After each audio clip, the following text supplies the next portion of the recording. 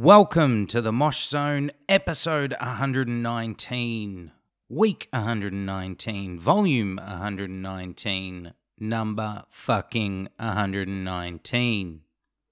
How you going, guys? How's your week been? Thank you for tuning in. This week's guest is Mick of Aversions Crown, and that will be coming up later in the show. So really, single of the week is quiet this week. There was a couple of singles released, but to be honest, they're good, but not outstanding for a spotlight, so we'll come back to that next week. Album of the week, again, very quiet, nothing to write home about, nothing special, but we need to give a mention to fans of Killswitch Engage. If you like what Jesse does, make sure you check out his side project, The Weapon.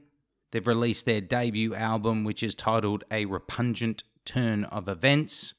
It's on Bandcamp. I'm not sure if it's on Spotify yet, but basically it's 9 tracks of punk rock hardcore fury. Make sure you check that out if you're a fan of Jesse and his work. Now let's get into feedback, questions, and what's been going on. While we continue to grow in listens, our interactions on social media and website activity, we still have a long way to go and a long way to grow. We still are grinding our way to get to the top. So help us out, guys. Give us a share on social media. Tell a mate about the podcast. And of course, leave us a rating and review. But also, most importantly, I need to say thank you, as always, to everyone that's listening right now from around the world. I hope you're safe, I hope you're happy, and much love. So enough of my ramblings, let's kick into the main part of the show. This week, I got to sit down and chat with Mick of Aversions Crown. First thing I got to say, thank you so very, very, very much, dude, for taking time out for me and the Mosh Zone. Much love, much respect, much appreciated. Now, if you're unsure on Aversions Crown, they formed around 2009, 2010-ish. Mick joined the band around 2013. There has been 3 albums so far, and the band are about to unleash their 4th album, which is titled Hell Will Come For Us All, which sees its release June 12th through Nuclear Blast Records. Aversions Crown are without a doubt an Australian heavyweight in the deathcore game, but they're also a heavyweight on the international scene as well. They're a band that I have personally seen probably around 10 times live now, so I'm definitely a fan of what they do. So getting Mick on the show was a great moment for me and the show. It's in depth, it's everything you expect. I really enjoy this chat. I hope you do too. That chat with Mick is coming up now. Right, so I start off with the same one for everyone, and it's kind of, when you were growing up, was there a band or an artist that wasn't heavy, but just a musician unto itself that kind of woke you to music being in existence? I mean, my dad always had a lot of music on growing up, especially. He listened to a lot of sort of the classic, I guess, British rock stuff. But I remember the first sort of real artist I got really into was probably David Bowie. He used to listen to a lot of that stuff. And obviously that's not metal, but he had a lot of great sort of rock albums. And then he kind of changed identity throughout the years and did a whole heap of cool stuff. But I used to be really into his stuff and sort of make tapes for myself of all my favourite Bowie songs, and he was definitely one of the first ones I remember getting sort of really into. And where was your musical discovery from there? Did you kind of listen to what was on the radio, or did you have a friend at school that started opening your eyes into things? Like, what was your progression into heavier music? Yeah, well, I guess the way I sort of got in touch with more modern stuff was through the TV show Rage, which I guess a lot of people probably watched back in the day.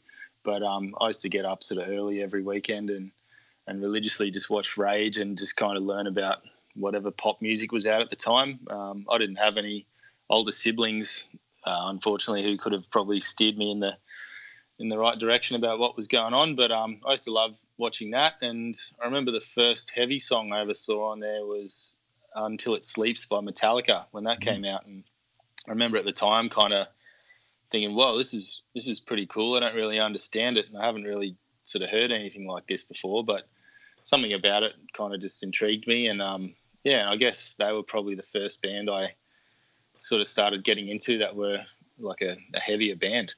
Were they one of the bands that motivated you to pick up guitar as an instrument, or was there something else that motivated you to start playing guitar?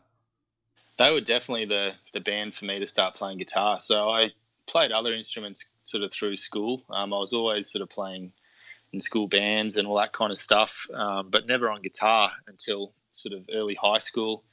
And I remember in a music class, I was already a pretty big Metallica fan by that stage, and I had a music teacher who we had a whole heap of old acoustic guitars, and he just saw me sitting there with it, and he showed me how to play, I think, Enter Sandman and One and a couple of little Metallica riffs, and I was like, oh, what? You can actually learn how to play this stuff. And I remember going home and I found out that Dad had this old acoustic guitar that he'd never really sort of pulled out much in the house, and I figured out how to sort of just practice those simple things and just sort of went from there.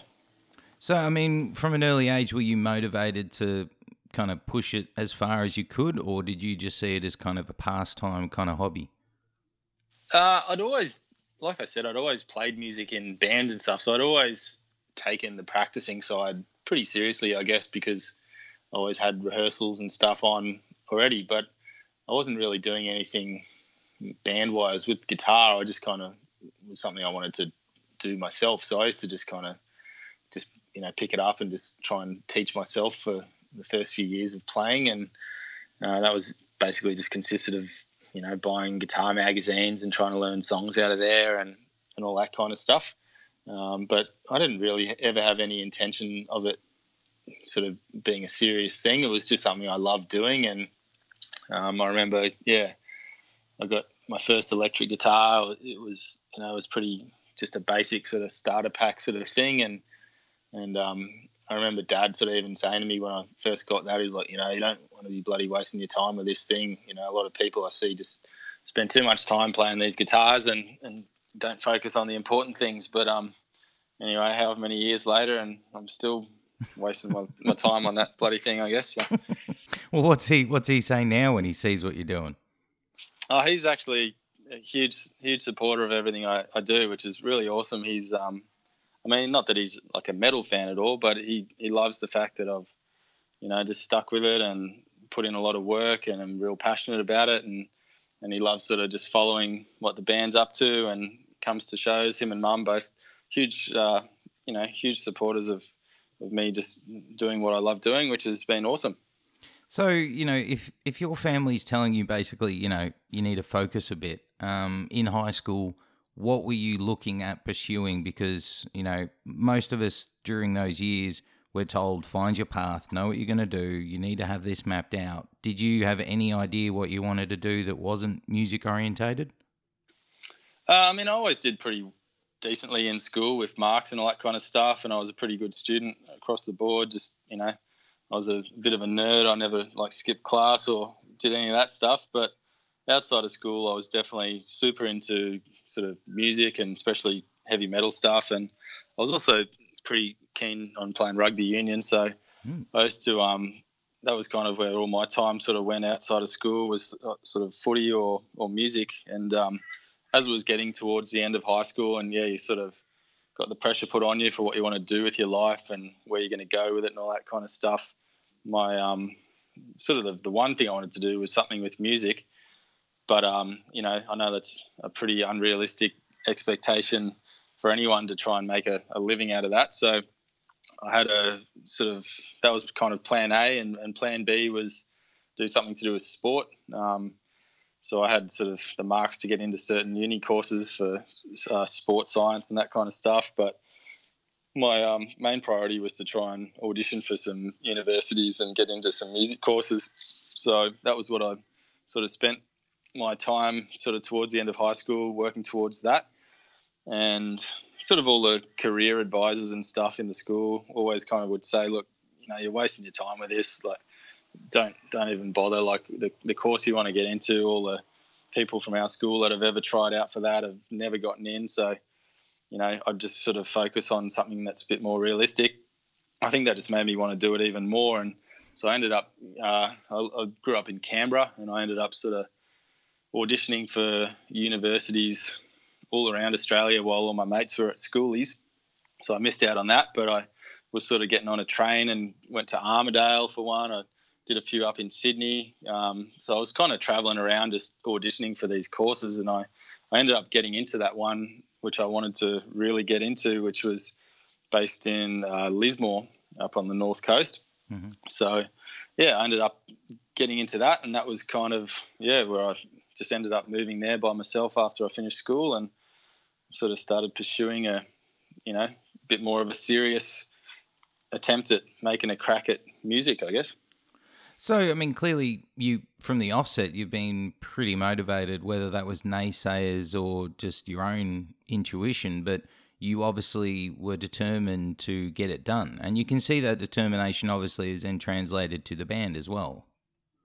Yeah, for sure. I mean, it's something I've always known. It's a hard thing to sort of get any degree of success in, especially with the style of music the band I play in is involved with, and being from Australia as well. So I've always known it's a hard slog, and it's it's not something that's just going to happen overnight or any of that sort of stuff. But I've put in a lot of work over the years, and so have the other guys in the band, and we've managed to achieve certain things, but there's still a long way to go. Yeah, but that element of knowing that it's a hard slog and putting in the work and, doing things in the early years DIY and grinding at it is something that everyone knows needs to be done, but actually putting it into application is something not a lot of bands can persist with. I mean, is there something that has driven you and motivated you consistently to keep going? I think it's just myself. It's just something I've just never lost the passion for it.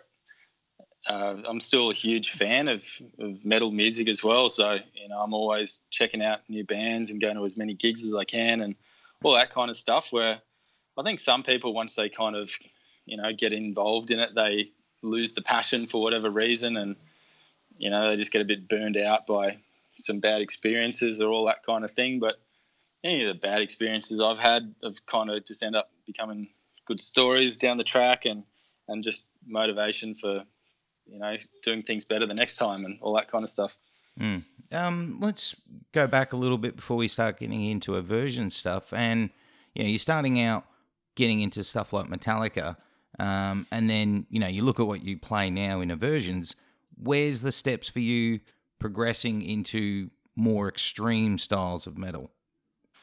Yeah, I guess I kind of just started getting into more extreme stuff slowly, just through, I think watching things like Late Night Rage, buying heavy music magazines, all that kind of stuff.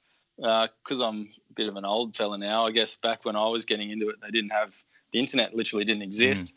So there weren't the avenues that there are now to discover new music. So you had to sort of actually get outside the house and go places and go to record stores. And I would literally go into we had a good record store in the city I grew up in, and just sort of go through the metal section and find album covers I thought looked cool, and I would just put them on the listening post and check them out and found bands that way. Or I'd read interviews with guys in magazines and go, oh, wow, this band sounds like they'd be really cool. And you'd just buy the album and take a punt on it, and sometimes you'd like it, sometimes it wouldn't be your thing. But yeah, it was a lot of I guess just trial and error, just trying out bands and just kind of because you would actually invest money into each thing you'd listen to, you'd have to actually buy a CD. You kind of put a lot more time into the albums, and you'd get a lot more out of it, I think. Whereas I think nowadays there's just so much there that people just sort of skim over things, and you don't kind of invest as much into albums as maybe people used to. But that's just how it is. Yeah, dude, I remember the exact same thing. I'm in my late 30s, and I had the same thing. You'd buy an album based off maybe the artwork, the label. Sometimes it was based off the sticker because it said for fans of. and For sure. the motivation to like that CD was high. And also it forced you into finding different styles. And is that how you kind of got into the real heavy stuff? Was you were just by chance, let's say buying a Cannibal Corpse album? Yeah, for sure. I think also when I started going to gigs, I was around 14 or something, and there was a lot of sort of local metal gigs in Canberra at the time, and I would go to gigs and I would just sort of take note of shirts that people would be wearing at the gigs as well and go, all right, well, I've got to remember that band, and you'd start sort of seeing some sort of heavier bands playing, and they'd all be wearing like Obituary and Morbid Angel shirts and stuff like that. And I go, all right, I've got to go listen to these bands now. And that's how I started getting into a bit more of the death metal stuff. And yeah, some of the earlier bands I listened to there were probably Morbid Angel and Obituary, and then Cannibal Corpse and stuff like that, and just kind of the more old school traditional death metal bands. And at first, it kind of seemed pretty overwhelming trying to figure out what was going on. But like we discussed, you kind of just invested a lot of time into albums, and I just listened to it over and over and just started sort of understanding it a bit more and appreciating the musicianship on it and all that kind of stuff. And that was kind of just, set me on that path for up until now, I guess. You mentioned live music in there, and you also mentioned earlier that, you went to the school up in Lismore and all of this stuff. What's the scene like for you going on around you at that time with local bands and gigs going on? Are you getting motivated to kind of get a band going at this stage? Yeah, so when I moved to Lismore, that was right after high school. I moved there at the start of 2004.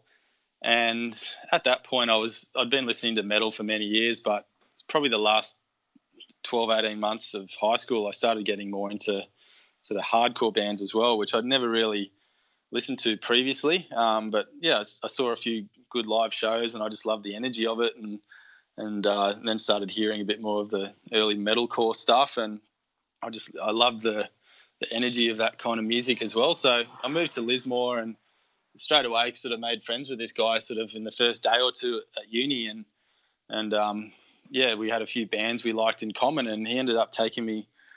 There was this band I loved at the time called I Killed the Prom Queen, and they were playing in Byron Bay sort of a couple of days later, and I was like, oh wow, I didn't sort of realise that Byron Bay would even have bands play there. So me and him drove over there, and it was one of the early sort of Parkway Drive shows as well, and so all of a sudden I'm at this show in Byron Bay, and there's a couple of hundred kids in the youth centre just going psycho to all these bands that I'd never really heard other than Prom Queen. And I was like, holy shit, there's this whole other thing going on in this town. I've got to kind of keep in touch with this. And so from then on, I just sort of went to every show in Byron that I could, and ended up sort of starting a band. So there was kind of, internet was a thing, but they didn't even have MySpace or anything back then. So I used to just put up little notes in the music shops in town just saying, like, I play guitar, I listen to these bands, does anyone want to start a band with me? And it sort of ended up meeting some people through those notes I wrote, and got into a sort of a band that ended up doing this kind of metalcore stuff. We would play sort of anywhere from Brisbane to Byron Youth Centre, and that band sort of evolved over the years into something else. And it was something that I did sort of throughout, for about 3 or 4 years while I was at uni living in Lismore, and ended up sort of doing some Aussie tours with that band and all kinds of stuff. So that was kind of what inspired me to really start doing bands. And then sort of by that stage, some of the bands, like especially Parkway, were starting to have success like around Australia, and we were thinking, oh shit, this is a bit of a thing now. Like, people are actually getting into this sort of music. It's really kicking off, and it was pretty crazy seeing how fast it kind of spread. Where what was the name of that band? The name of that band was City in Panic. It started off with a different name, but that's sort of what it ended up being called. And we just had like an EP release, and we did a bunch of just sort of touring around Australia for a couple of years with that band. And did it, those couple of years in that band, touring around, doing regional shows, all that jazz, were you also at that time learning the right things to do and the wrong things to do? For sure. It was a lot of trial and error back then, I guess, because, we were just, none of us really knew anyone. We were just sort of meeting people, and just from going to so many shows and all that kind of stuff, your network kind of grows organically doing that sort of stuff. And you realize pretty quickly that it was pretty important to make sure that you knew all the people in the scene, because that's how I got anything. Like any show I ever got on, like, was because I knew this person, or any tour I got offered was because I'd met this other person somewhere, and just realized how important it is to network within the scene. And I think that was probably the biggest lesson I learned from any of that stuff. And people I met from, the stuff I did in that band, there's still people who are active in the scene that, because of my relationship with them from, back in 2005, 2006, 2007, like I'm still, things are still opening up for me because of those years. So it goes a long way to network with people. Yeah, it is, and it's quite a vital thing when you're starting out. As you said, get to know people, network. But what was the end of that band? Was there a reason that band finished, or did you think there was still some life in it when it was coming to the finish?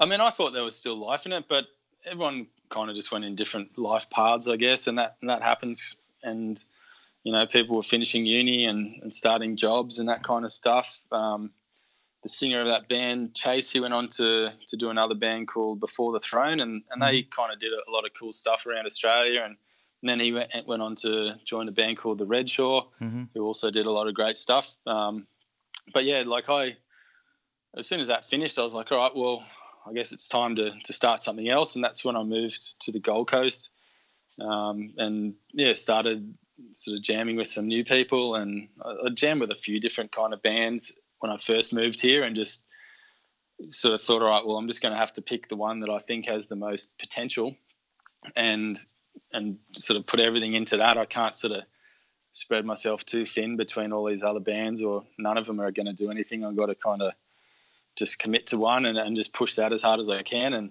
so I just sort of, got together with a few dudes, and we started a band called Widow the Sea, and we did a bunch of stuff over a few years with that band. Yeah, and Widow ended up kind of forming into, in many ways, Aversions. Yeah, well, the singer of that band, Colin, ended up joining Aversions Crown, and then a little while later he got me to join Aversions Crown as well. So and we've had the bass player from Widow the Sea, Damo, has ended up playing in Aversions Crown on a bunch of tours and helped out the band over the years too. So we kind of were, just knew the guys sort of since we both started around the same time and used to gig together. And it's a pretty small scene sort of up that way, and everyone sort of knows everyone once you start doing sort of regular local gigs and stuff. So it's pretty common in any local scene that everyone sort of knows each other. Yeah, and also an interesting thing was during this time with the scene, not only probably locally but also through Australia, there was a lot of bands kind of popping off and getting quite a bit of momentum. When things started to really roll with Aversions, where do you think the scene was in Australia as a whole? Well, I think Aversions started sort of touring pretty heavily around Australia before I joined. So that was, I guess, when, the deathcore thing was sort of spearheaded by, I guess, probably the Red Shore. They were the first sort of big deathcore band in Australia. And they were sort of, getting a lot of momentum, and they had some, like the tragic accident, but then they came back and sort of kept going. And there was other sort of bands at the time, like Thy Art was starting to get a lot of traction, and there was a pretty good sort of deathcore scene for a while there. And they sort of emerged when that was all happening, but a lot of that kind of fizzled out. And then at the end of it, there wasn't that many bands left going, and they were one of the standouts, I think. So I think at the time, when they sort of first started out, deathcore was doing it was a kind of a pretty trendy thing in Australia, but it's kind of just shifted, and styles always kind of change, especially in Australia. There's always some new sort of trend going on. But I think when I first joined the band was in it was about 6 years ago, I guess. So about this time 6 years ago, and it was just as the band was working on the Tyrant album and getting ready to sort of sign to Nuclear Blast, and there's a whole bunch of stuff lined up, and that was when they really started to push it internationally and not just around Australia. Yeah, it was an interesting, when you shifted into the band, as you said, just before Tyrant, which was around 14, 15, the band had, and I don't mean it in a light way, they had done a lot of work, a lot of regional runs, being either a headliner or a main support. They were really pushing things and grinding away. When you came into the band, was there a sense of pressure or expectation or nerves for you, or was it kind of like you didn't have any pressure going on, you were just ready to roll? I mean, there's always, pressure and nerves that you put on yourself if you're really passionate about doing something. And for me, it was an opportunity to be in a band that all kind of were as hungry for it as I was, I guess. And it was pretty cool and exciting for all of us to all of a sudden have all these new opportunities pop up to do more touring, and especially more international touring and all that kind of stuff. So I was just kind of ready to go. As soon as the opportunity came, I was like, all right, well, I'm going to just give this my best shot and do the best I can and just whatever happens from there. So yeah, I was kind of thrown in the deep end with it. So when I joined the band, it was kind of pretty last minute. That they just were like, look, we need a guitarist. Sort of, if you're ready to go, it's got to happen sort of now. And the next day I was kind of doing a photo shoot, and then I'd never even sort of learnt the songs yet, or I'd never even actually played an 8-string guitar at that point. So I went to this photo shoot, and someone threw me a guitar to go home and start practicing on, and had a jam with the guys a couple of days later, and I kind of knew the set already. And then an opportunity came up when we were at the jam to jump on a tour with the Devil Driver in Whitechapel, which was the following weekend. So I was like, all right, well, I guess I've got to be pretty good by next week, playing in front of some pretty solid crowds straight away. And that kind of was the start of it. And yeah, it went really well, and we just kind of haven't really stopped since. No, another big thing coming in is, the band's on Nuclear Blast. I mean, that's got to be a bit of a crazy thing unto itself as well. Big time. It's like you said earlier, how you would often kind of check out bands based on the label they were on, and Nuclear Blast was always one for me. If I saw a Nuclear Blast logo on the spine, I think, all right, well, who's this? I've got to check this band out. And then years later, I'm in a band that is part of that label, and part of that culture and that history and stuff is pretty mind-blowing. And they're such a cool label even to this day that I think they keep kind of staying in touch with what's happening in the world of metal more than any other label. And they're just so on the pulse with what's going on, and, stylistically, and they're not pigeonholed into one style of metal. They're sort of tapped into the whole thing, like all the stuff that's going on in Europe and America and even in Australia. So yeah, it's pretty awesome to be part of it, and they're such a cool team and really supportive of what we're doing as well. And that album that you kind of came into as it was going was Tyrant, as you mentioned earlier. And what was the reception and reaction when you guys were not only playing but noticing across fans and the industry? Were you noticing it was starting to turn some heads? Yeah, I think so. And especially for me, I could kind of see it from a different perspective, because I wasn't part of the band before that. So I could kind of see, the spike in interest from people, whereas the other guys, I guess, were a bit more emotionally invested in the band, and you can't really necessarily see things outside of your perspective. So it was pretty cool to be able to see it from both sides, as kind of a friend and fan, and also as being part of the band. And yeah, things definitely started sort of growing, and all these new opportunities started sort of popping up for us. And And it's at that point too where things definitely get harder for a band like that, and especially being from Australia, because all of a sudden you're getting all these opportunities to do things in other countries and all this stuff, and all those things cost a lot of money.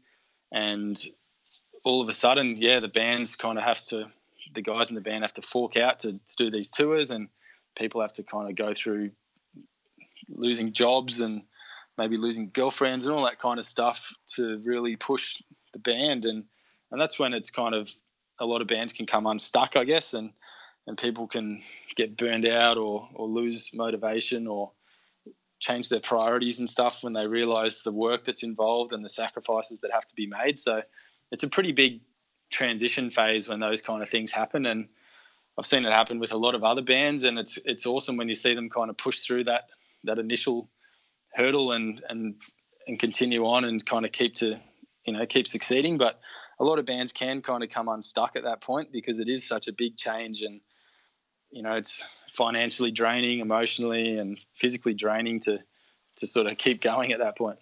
Yeah, and you hit a nail on the head for one question I was going to ask, and that is the sacrifices. And it is something that I think some listeners maybe don't fully understand, and you kind of encapsulated it. It's life, it goes on pause basically for you, but at home everything keeps moving forward at a normal pace.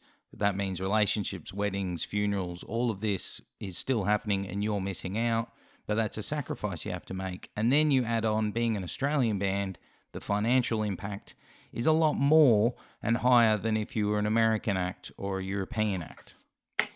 Exactly right. And I mean, I've missed out on so many sort of important things over the years, like you said, weddings, funerals, birthdays, all that kind of stuff. And it'll continue to happen, unfortunately, but that's just part of what we do. And there's no real way around that. If you want to do this and go down this path, then you have to be prepared to kind of make those sacrifices. But yeah, it is definitely a bigger financial strain on an Australian band. I know if we were based in either Europe or America, we could sort of tour around there and generate income without having to fork out a lot of money for flights, fork out a lot of money for visas, all this kind of stuff, which kind of just kills all the profit you make on your early tours. And all of a sudden, if you're a band from over there and you start getting a bit of traction, you can actually be living off the band, and it's pretty early stages because the tours over there are so extensive. You can play sort of 30 to 40 nights in a row almost, and once you've got a bit of traction, you can kind of earn income every night. You can sell good numbers of merch. You can make money off the show. You get tips, all this kind of stuff. And especially in Europe, there's so much good catering. They really look after the bands, and you don't even have to sort of spend money on food and all that extra expense that, you have touring in Australia. So it is a lot harder for us to kind of get over that financial hurdle, I guess, compared to a lot of bands, I think, who are over there, and they may not realise how lucky they are to kind of have that opportunity even from the start of their band's careers. But I think that also makes us work even harder and makes us even hungrier for it, knowing how hard it is for us. And so that maybe that's why we've kind of stayed so passionate about it. Yeah, and it's definitely something that makes or breaks not only people but bands, as you said. And the other thing is you're growing up on the road in many ways. You're already doing that in the Australian scene, but it's a whole different kettle of fish when you're doing it in a different country and on a different level emotionally and financially. Big time. Yeah, you learn so much about yourself and the world around you when you're doing that kind of stuff, and it just sort of opens your eyes to what else is going on in the world in every aspect, and especially musically, I think, because when you're in a country like Australia, you can be quite sort of isolated, I guess, because even though it's a big country, there's a lot going on, and you're a band from, say, Brisbane. For you to go to even play in the next big city, which would be Sydney, that's like a 16 hour drive or whatever. It's a huge deal to kind of get down there and do any of that stuff. So I think it's pretty cool to go overseas and just kind of see people appreciating music differently over in other countries, and so many different cities and places are just so open-minded about it, and you just kind of realize, all right, well, just because this is happening where I live doesn't mean that people aren't into this and that over in other big places around the world. So it kind of makes you realize that it's a big place, and there's so many places for you to, to be appreciated with what you're doing, even if it's, say death metal isn't that popular in Australia, doesn't mean that it's not going to be popular in Germany or in Canada or America or all sorts of other places. Well, that's you mentioned, and we're mentioning it a couple of times, Europe, and it's definitely something that also with Aversions, clearly they're into, deathcore and death metal and all that stuff. And the fact that even an opportunity has on several occasions and still does come up for Aversions is also a tip you cap to the fact that you are doing something right. Well, that's it. And it is a really cool feeling to keep getting, obviously getting an offer to go and do a tour in Europe is awesome. But then I think it's even better to get the follow-up offer and go, all right, well, this band wants you to come back and do this. And it's like, all right, well, wow, that last time we went over must have really helped us and made us grow again. So I think getting the follow-up offers is it kind of makes you realize, all right, well, we're doing something, we're on the right path, whatever it is. And it kind of helps you stay focused to keep pushing it and keep working. Now, we're talking about Europe, and in around 2015, you guys got over to Europe, and then you had issues with Colin, and you had Mark come in initially as fill-in. What can you say or what can't you say? I don't want you to get overly personal or whatever, but at the time it was, there was talk of he wasn't quite healthy, but he said it was due to lack of passion. What happened? And then also the second question is, what's that like for you in a band when you've got all this stuff that you're sacrificing for and a key piece of the puzzle's missing? Are you starting to panic a bit?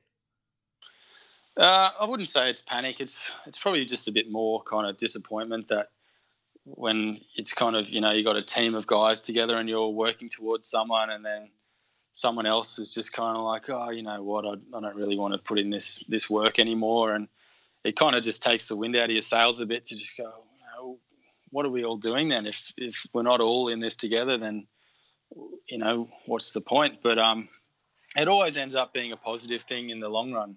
And every time that we've been through this a couple of times now, and so when Colin decided that he just didn't want to be in a touring band anymore, and it was pretty unfortunate timing, I guess, because it was right as we were starting to, we just released the Tyrant album and we were about to start touring Europe and all these other places, and all of a sudden we've just released this album that's getting all this attention and the singer isn't part of it anymore. And so, Mark ended up filling in for the band, and while we were in Europe with Mark, Colin sort of sent us all a message and just said, yeah, look, I'm out. I don't really want to do any more tours. And so we just sort of said, Mark, look, you're doing a good job. Were you interested in joining the band? And he was, and that was kind of where we ended up joining, or Mark ended up joining the band. And it's, so we did a whole heap of stuff with Mark, and I guess, it was kind of funny because when he joined the band, he was kind of copping a lot of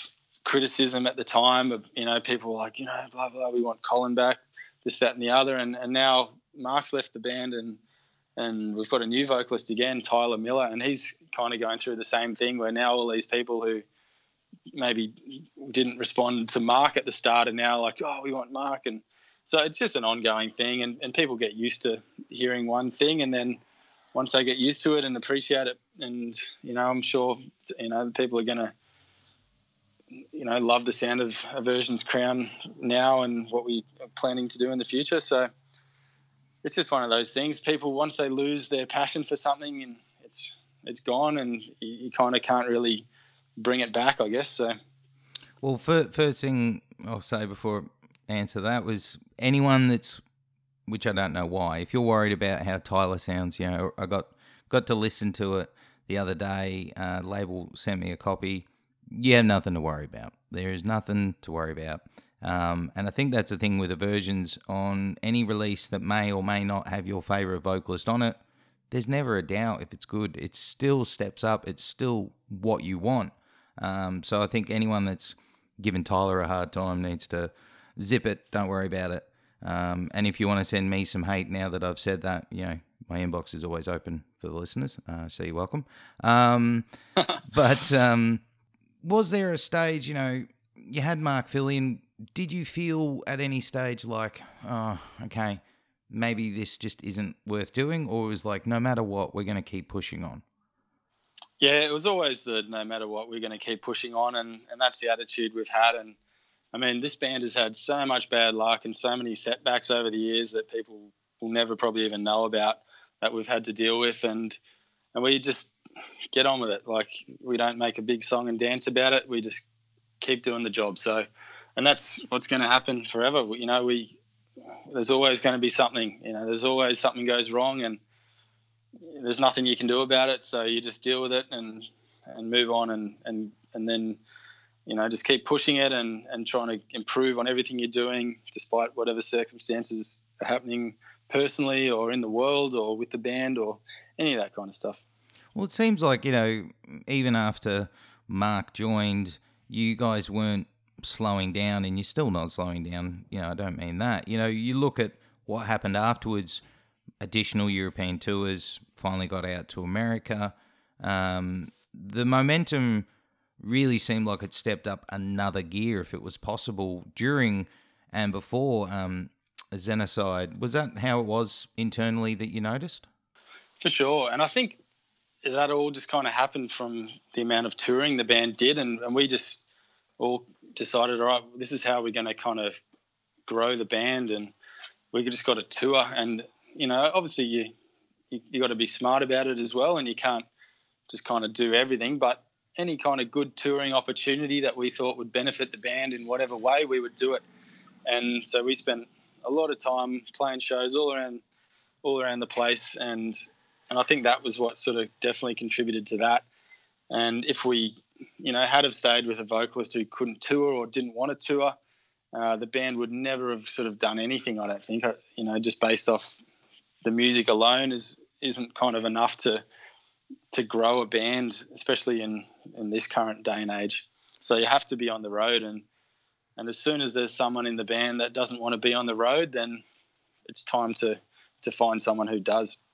Yeah, and that's definitely, I think anyone notices with the band, it's commendable that that's how you guys roll, and it continually rolls. I as a big fan, I did notice that things around last year seemed to slow down for you guys. Now, was that you were focusing on recording? Was that just lack of opportunities? Or did a lot of that have to do with Mark's inability to contribute to the band? Yeah, I think a lot of it was due to the fact that our vocalist didn't want to be on tour. So we were kind of on a roll sort of, towards the end of 2018. We'd just come off the back of a big American tour supporting Black Dahlia Murder and Whitechapel. And that was kind of the tour that we'd wanted to do for so many years. And we finally got to do it. We were playing in front of big crowds with great bands we loved. And then sort of as soon as we got back to Australia, he just sort of said, well, I want a break. And we're like, well, look, we're on a roll here. We can't just kind of stop, but, we also can't tour without a full band. So we were kind of forced to take a bit of time off. We didn't book anything for sort of 6 months, and just to kind of give him the time and space he'd asked for.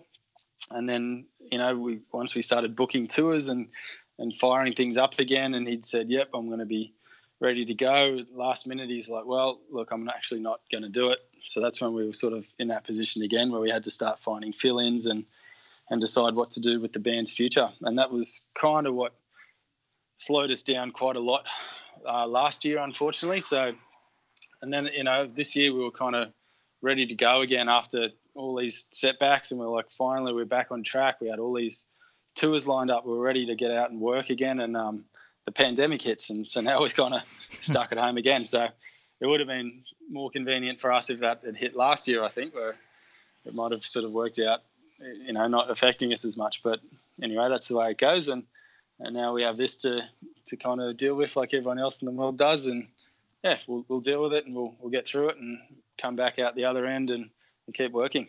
How do you stay so calm and level-headed about it? Like, to be honest, I'd be fucking infuriated that, it happens once with a vocalist, and then I'm like, all right, okay. Then it happens again with the next vocalist. I'd just be like, fuck's sake, we are going places, guys. We're touring with, like, Spite, Oceano, Within the Ruins, Black Dahlia Murder, and this just, we can't catch a break, it feels.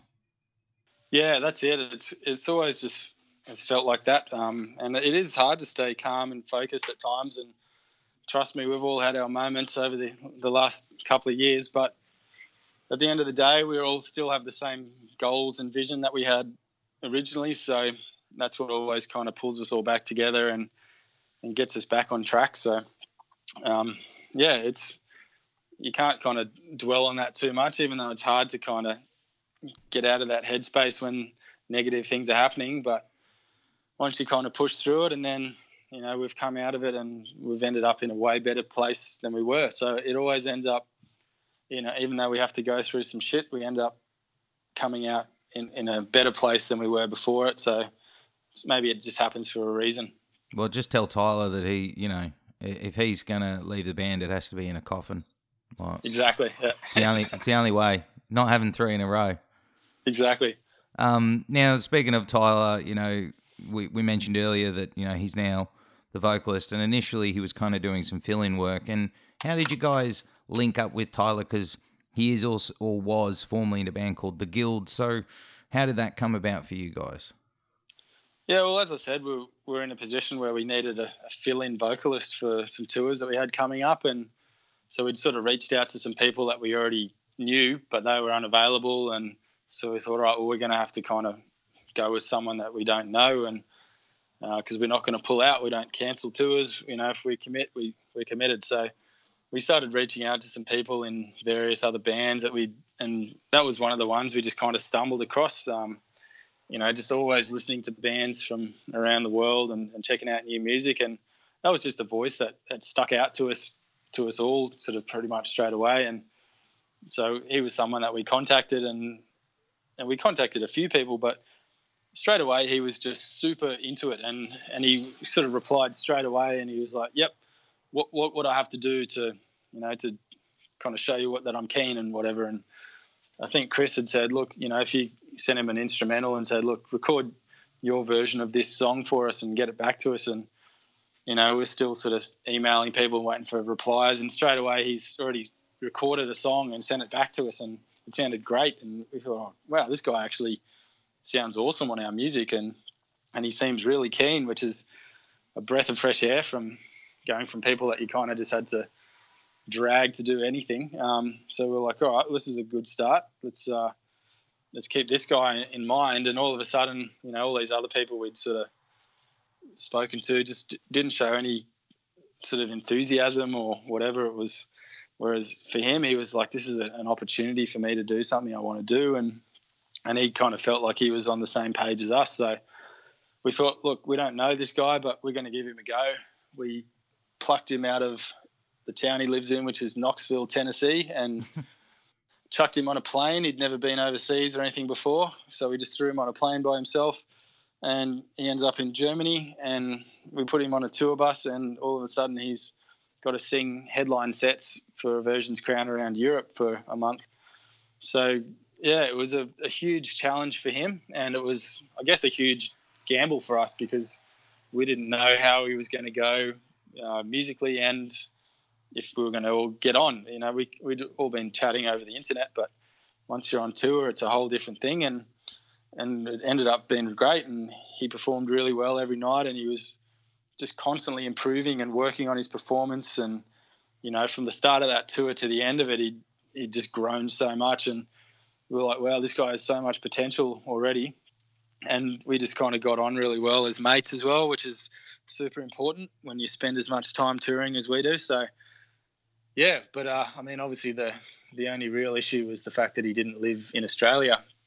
So that was kind of what, hindered us getting him straight away. We thought, all right, well, look, he's great and everything, but can this work with having him on the other side of the world? But, after we kind of weighed up all the pros and cons and looked at it, and it kind of, we thought it might even sort of work in our favour with a lot of the touring plans we had being in America, and that's one less visa, one less flight you have to get over there. Even getting him to Europe is cheaper than flying from Australia to Europe.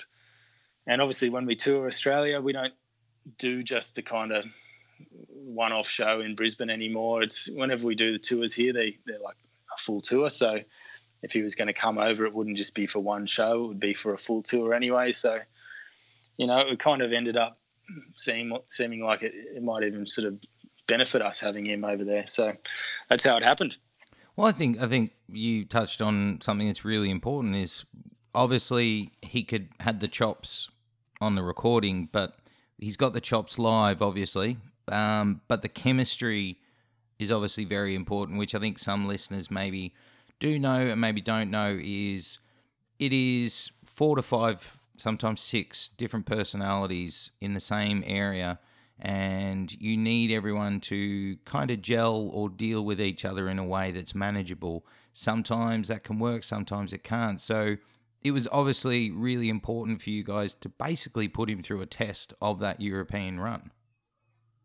That's it. And I think doing a tour like that is enough to really get to know someone. It's kind of like just a really intense experience doing a sort of an international tour like that, and it kind of brings out the best or the worst in people depending on their personalities and how they handle stressful situations and lack of sleep and lack of food at times and all that kind of stuff, because sometimes you might be stuck on a bus for the whole day and there's no chance to stop and get something to eat, and that's just how it is. But he handled everything really well. He woke up every morning just super excited to be there and looking forward to all the shows, and it was great, and it was just really fun hanging out with him on that tour as well. And yeah, that was sort of the most fun we'd had on a tour for a while, and we wanted to keep that going. So it's so important. It is. It's a vital piece of the puzzle. As long as they can write the music, that's one thing, but getting along with each other is a whole different kettle of fish. Let's talk a little bit about Hell Will Come For Us All, which, as the listeners know, I've been raving about the last 2 singles. They've been singles of the week on the show. Comes out June 12th. Now, going into this album, is there any sense of expectations or pressure? Last couple of releases, as we said, have kind of kept growing the momentum. So is there a sense of you need to step up again? You got to push it again? Always. We're always trying to step it up and push it. And I think the band, the songwriting has definitely matured and evolved a lot on this album. And I think that's why we're so proud of it. And I think there's so much more for the listeners to kind of get out of this one than maybe the previous ones, both musically and thematically and lyrically and all that kind of stuff. And we really wanted to kind of, just expand our ideals and all that kind of stuff, and not be so pigeonholed into a small niche genre, I guess, as what we had been previously. And we still love doing what we did on the last few records, and we love all that music and playing it live, and we're going to continue doing stuff like that, but we don't want to be sort of stuck only singing about one thing or the other thing. So I think this one we just were like, all right, well, we're going to just do what we feel is the right thing for us and for the band, and just hopefully it works for us.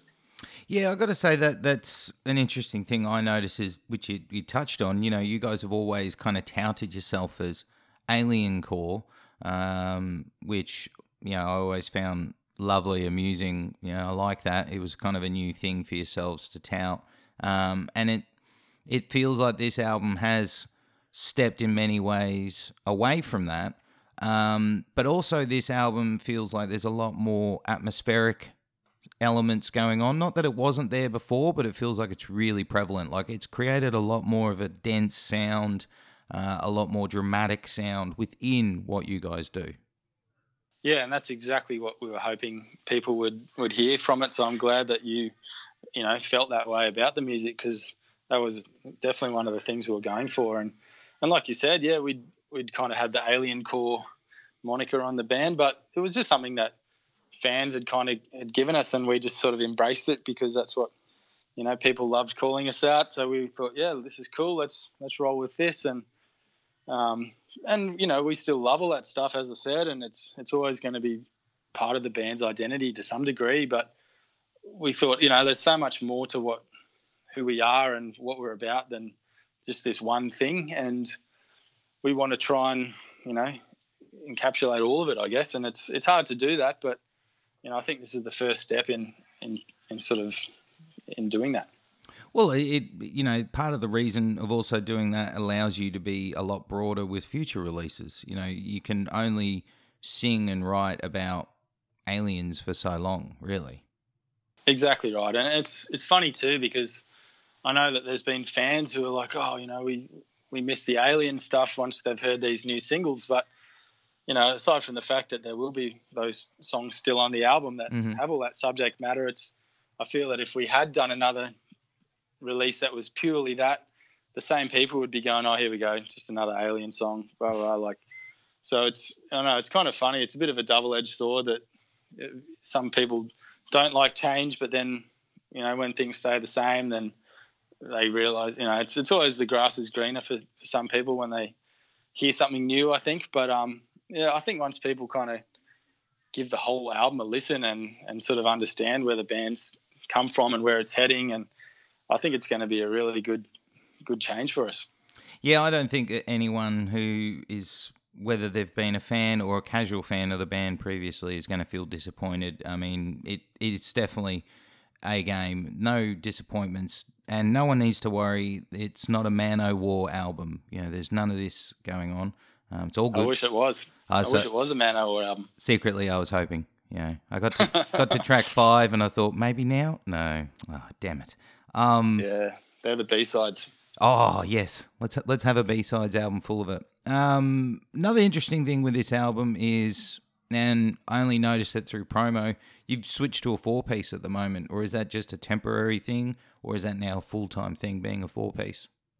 No, we'll still be touring as a 5-piece, but we just don't have a full-time bass player in the band. So, yeah, we'll have certain people will fill in for different tours depending on where the tours are, and that's just the way it's kind of worked for us in the past. So, yeah, sort of all the promo for the Xenocide album was just as a 4-piece as well. And, yeah, we're pretty fortunate that we've got, people that can help us out with tours and stuff when we need. And just because of the nature of the band and how hard it is to commit to a touring lifestyle, we understand that. And just because we're all committed, we don't expect other people to be on that level. So that's why we do sort of have sort of different options for different tours to have people help us out and fill in on bass and that kind of stuff when we need it. Now, talking about the album, an interesting thing that we've also mentioned a couple of times is, as everyone knows, they're not living under a rock, is there is the pandemic going on. And usually for bands, listeners know we've talked about it before on the show, is that, when you release an album, you kind of want to tour before the release to lead up to it, during the release and after. You really want to get out there and push the album as much as you can. And interesting, and unfortunately for you guys, you're getting an album out on June 12th and you haven't got the ability to do that. Was there any thought in delaying the album? And then the second part of the question is, how are you looking to navigate this, at the moment? Well, yeah, like you said, and it's all pretty unfortunate and unprecedented circumstances, but things were put in place for the release of the album already, and a lot of work goes into getting all the release dates and stuff organised through Nuclear Blast and that. So we felt like they were doing such a good job, and we were still keen to release the album. And, the way the band has always worked previously and succeeded is from touring albums to promote them, like you said. And the fact that we can't do it now, it's hard to know if that's going to impact the album as much as, and in some ways I could take some positive aspects and think, well, maybe because people can't go to shows and they are at home, or maybe having some new music for them to check out could, be a good thing for us, that this album comes out at a time when people need something new and they need, something that they can enjoy and get around. So it could work out being a positive thing as well in that aspect. Well, I really hope it is, man. It's definitely worth the check out, even if you're just a casual fan of heavy music. Just at least spin through the album once. And then if you don't want to listen again, don't. But if you do, keep coming back to it. Right, so let's do Pick Your Poison. Give you two options, pick your favourite of the two. All right? Let's do it. Pizza or burger? I'm going to go pizza. It's pizza's consistent. Burgers are great when they're good, but you can have some horrible ones, whereas I find pizzas are just a safe bet. Smooth peanut butter or crunchy peanut butter? Ooh, I'm going to go with smooth peanut butter, I think. Coffee or tea? Absolutely coffee. Cook at home or dine out? Cook at home at the moment. I've been kind of enjoying eating at home more than I have for a while, and spend so much time dining out when you're on tour. So it's nice to be able to just eat at home. See the movie at the cinema or on the couch at home? Probably these days on the couch at home. Beach or snow? Absolutely beach. Cat or dog? Dog for sure. Sylvester Stallone or Arnold Schwarzenegger? Arnold all the way. South Park or Simpsons? South Park. Slayer or Pantera? Oh, that's a hard one. I want to go with Slayer. Cannibal Corpse or Black Dahlia Murder? Another hard one, but Black Dahlia Murder. Slipknot or Machine Head? Oh, I'm going to go with early Machine Head for sure. Okay, and the last couple, stage dives or mic grabs? Oh, let's go mic grabs. It's always cool when people sort of know the lyrics to your music. Watch a show from the pit or up the back? For me, up the back. Tour for the rest of your life or record for the rest of your life? Tour for sure. I love traveling and playing to new people every night. And last one, get a new album. Do you want it on CD, vinyl, or on your phone? Probably on my phone is the easiest for me these days. Bang. Mick, smashed it. Thanks, man. Appreciate it. But keep up the work and love everything you're doing. Awesome, man. Thanks so much for the chat. And let's do it again sometime. All right, brother. Take care. You too, mate. Catch you later. Catch.